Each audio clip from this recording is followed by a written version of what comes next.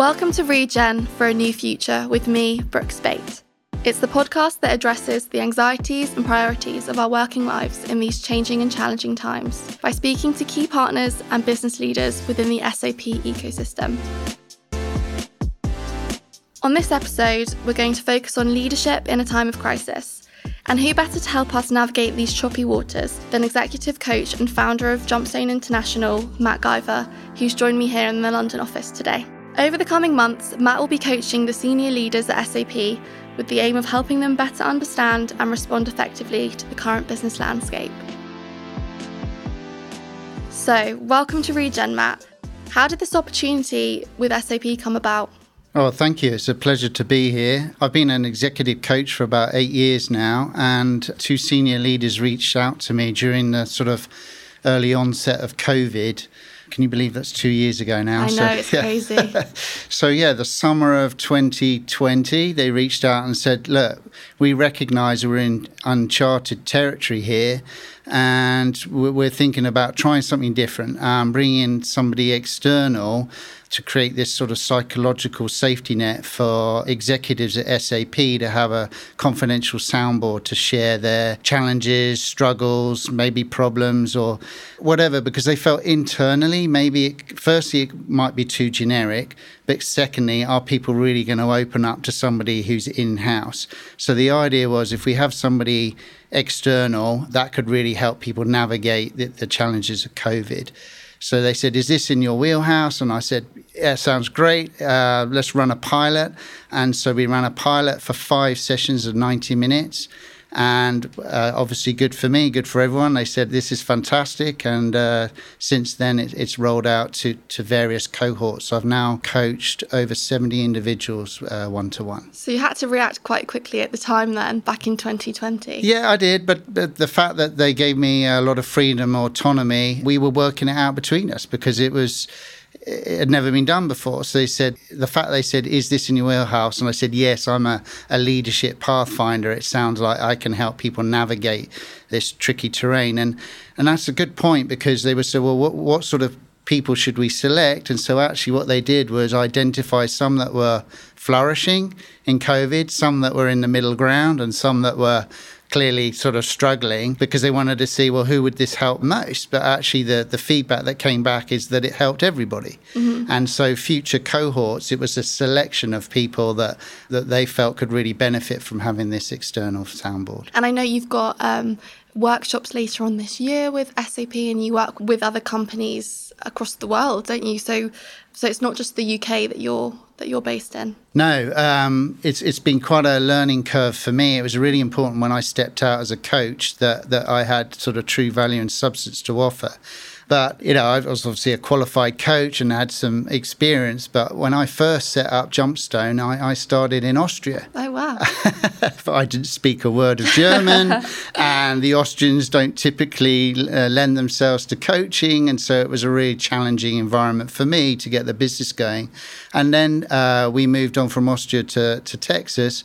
So I lived there for 5 years, but obviously Americans are a lot more open to the sort of coaching environment. And that's where I really got things going. So it was always my vision, always my intention to be Jumpstone International.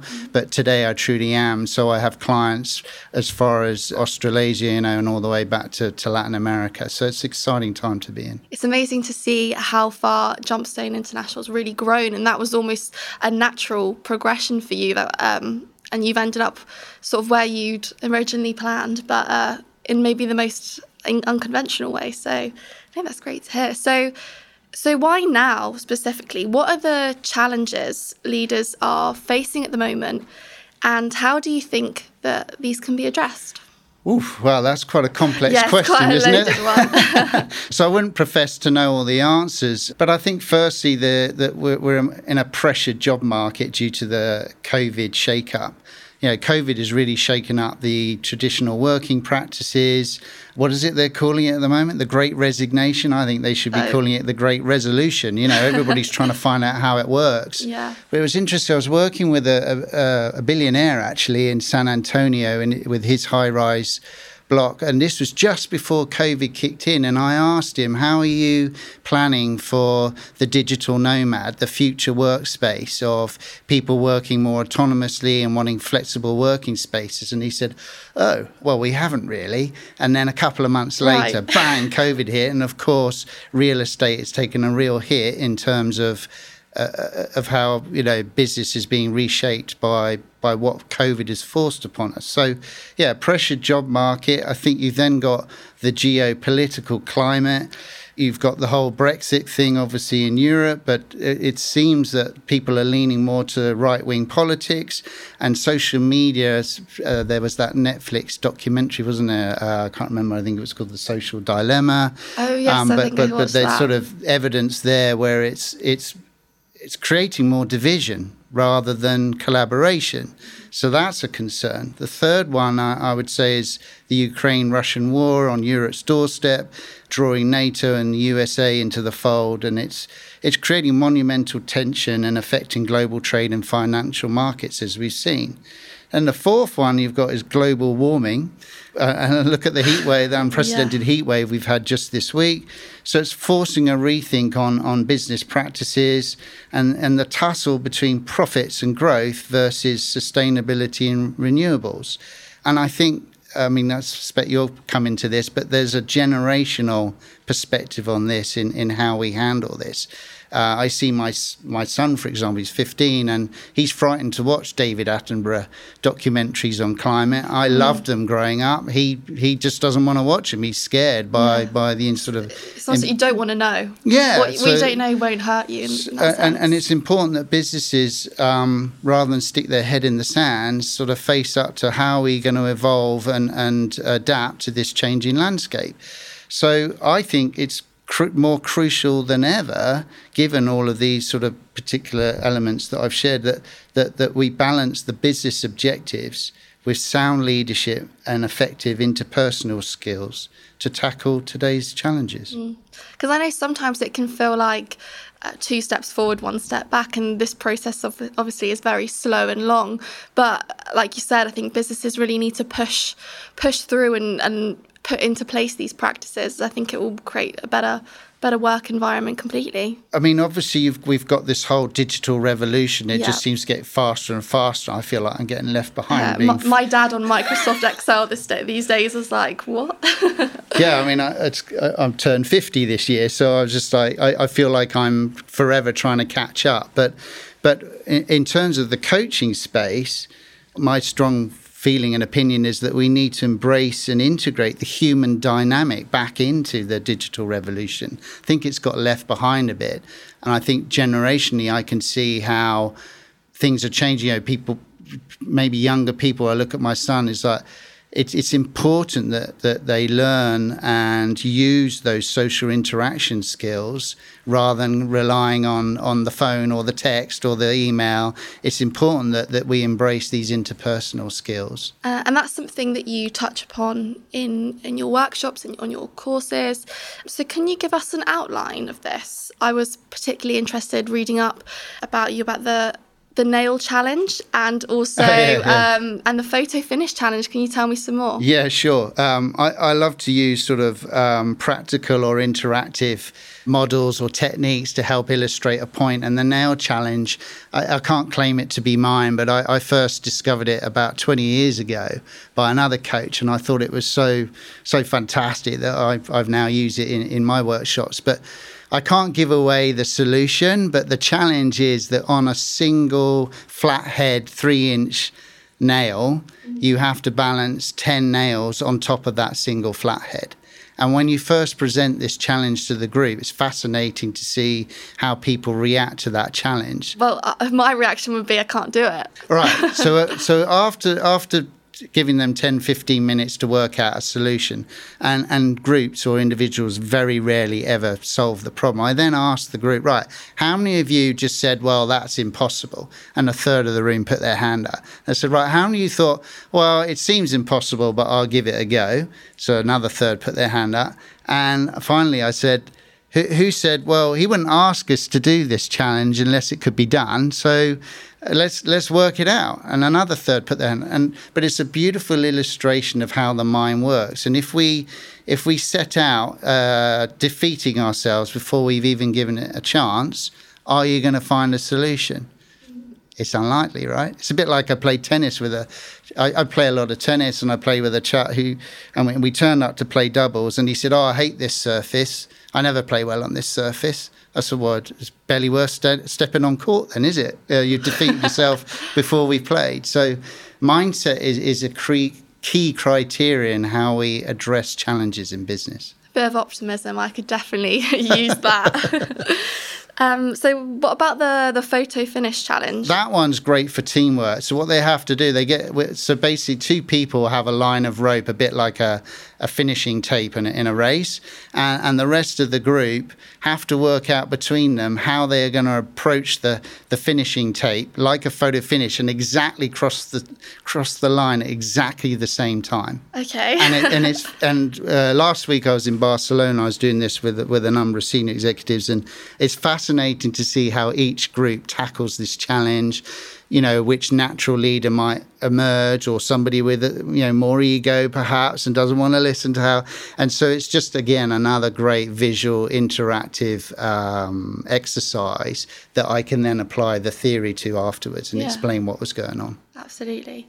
Because some people don't know how they would respond in those kind of situations. So it must be such an eye-opener for a lot of the people taking part in these challenges. So that's a great point, actually. Yeah, people's natural, more natural sort of personality shines through when you're given a challenge. They don't have time to think, so they're going to just react to a default, aren't they? So some go quiet, some go bossy, some go... So one group, this is very typical actually, they were theorising for minutes, And I kind of gave them a hint, and I said, it's a bit like the marshmallow challenge. You've got to really have a go. You've got to prototype to see what works rather than theorising. And this is actually a problem of modern day business, where we're given a task and often expected to execute and get it right first time. But actually, if you look at any challenge in our world, it's the prototyping that allows us to get there. I remind people, look at the first aeroplane that was invented. It was a death trap. Yeah. And look where we've come to today. So life is constantly a work in progress. And in order to evolve, you have to prototype. Bit of trial and error. Can't go too much of a Well, absolutely. Yeah. But unfortunately, businesses sort of seem to lose that perspective, and we're put under too much pressure to deliver the solution first time. But actually, that's why Dyson, where I worked previously for a little while, but he's got it right. You need a massive investment in research and development departments to prototype and work out what is going to work. Definitely. So I heard you employ something called the Leadership Circle Profile. Could you explain a little bit about what this is and what does it enable you to do? I mean, obviously, being a coach, I've been exposed to an awful lot of psychometric tests and profiles. So, I've come across Belbin and things like Myers-Briggs and Thunderbird and DISC. But I came across the Leadership Circle about 4 years ago.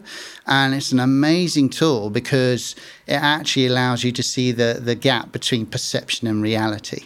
So first part of the test, you answer a whole load of questions online, and it spits you out onto a graph between 29 different sort of traits, if you like. But then you go and ask 10 or 12 other people how they see you, and then what happens is that you get two results. You get the individual result on the graph, but you then get the collective result of how everybody else sees you, and then you get to see the gap between perception and reality. Yeah, because whenever I've done these kind of personality quizzes, and I'm very interested in like personality theories in general, I always think the results are often your like desired self, right. Like the version of yourself you wish you were or you see yourself being. So I like that it gives you both that gap, and I think that must create so much self-awareness just to not only see how you see yourself, but how all your colleagues and friends do. So I like that a lot. Yeah, you've hit the nail on the head there, because the Belbins and the Myers-Briggs, they've got, I am an ENTJ or whatever. I go, well, but what are you going to do with it? Yeah, so you either feel good about the aspects that you like the sound of, and the rest you go, okay, well, I'll sort of work out what to do with that later. But with the leadership circle, what I love about it is it gives you a sort of tangible evidence of what's working and what might not be working. And it's not my place when I work with clients to say, okay, this is what you need to do. It allows for a professional soundboard about asking the root question, is it working for you? And if it is, great. But if it isn't, can you see the evidence here? This is where you may need to adopt new behaviors or try different techniques to leverage a better result. And sometimes these kind of conversations can be a little bit awkward, but with this leadership circle, I think it's like a professional way to, be able to give feedback to your team without it sort of coming across. Well, this is a one-on-one tool, though. Okay. So actually, it's helped me hone my skill. There's one trait called courageous authenticity, and it's essentially translates to the ability to share difficult information without offending. And there are times when I have to really sort of highlight what might not be working for an individual. But as I say, I make observations, not judgments. And at the end of the day, I'm trying to help the individual gain a better result from their behaviours and how they operate. So is that what you hope to achieve with the SAP leadership team? What objectives have you set so far? I know you'll be at the Partner Executive Conference later this year, which is in Istanbul. What can we expect from those sessions? Yeah, so I think as a result of the one-on-one interactions that I've had, as I said, I think it's over 70 now I started off in the EMEA region, and now, it's obviously good for SAP and good for me, but it means I'm now in the global solutions team, and amazing. So word of mouth is spreading, and so I've been very fortunate to work with some very inspirational and talented leaders, but it's like I said, we're all in a work in progress, and each and every one of us can benefit from having a professional soundboard. And so that's with each of those leaders, I have a sort of skeleton framework around the leadership program that I work on, but then I customize to what they're ultimately trying to achieve. So I guess if you were to summarize it, it's to maybe for them to have a more balanced, competent and confident leadership. It's what I call your signature leadership. It's to have a greater understanding of their modus operandi. And at the end of the day, rather than being stressed, panicked and in fear, creating knee-jerk reactions, if somebody's calm, focused and happy, that's going to create more productivity. So I think off the back of that program, that's where it's exciting that I've been invited to take part in the Partner Executive Council in Istanbul. And I'm very excited to share sort of sessions on leadership, on mindset, on creativity, and other aspects. Because what we're recognizing is moving forward, we need to do business more sensitively. Definitely, which is the theme for this podcast, so it marries very well. Yeah. I also hear that you're coming out with a book very soon. Could you tell us a little bit about that? Yeah, that was I envisaged that about 2 years ago, and I've gone through my own sort of trials and tribulations and suffering a little bit of imposter syndrome, and why would anybody read my book? And so I can relate to my clients when they have sort of struggles around that area. But with the help of a publisher in America where they give you a guideline how to construct a book, I finally got there. So 18 months later, my book, it's called Inner Compass, Navigate to Live Your True North. And I have to say I am proud. It's a big moment to see the book, and I'm in that final stages of just looking through the edits, but it should all get uploaded to Amazon and be available next month. So yeah, very excited. Amazing. Looking forward to reading that next month.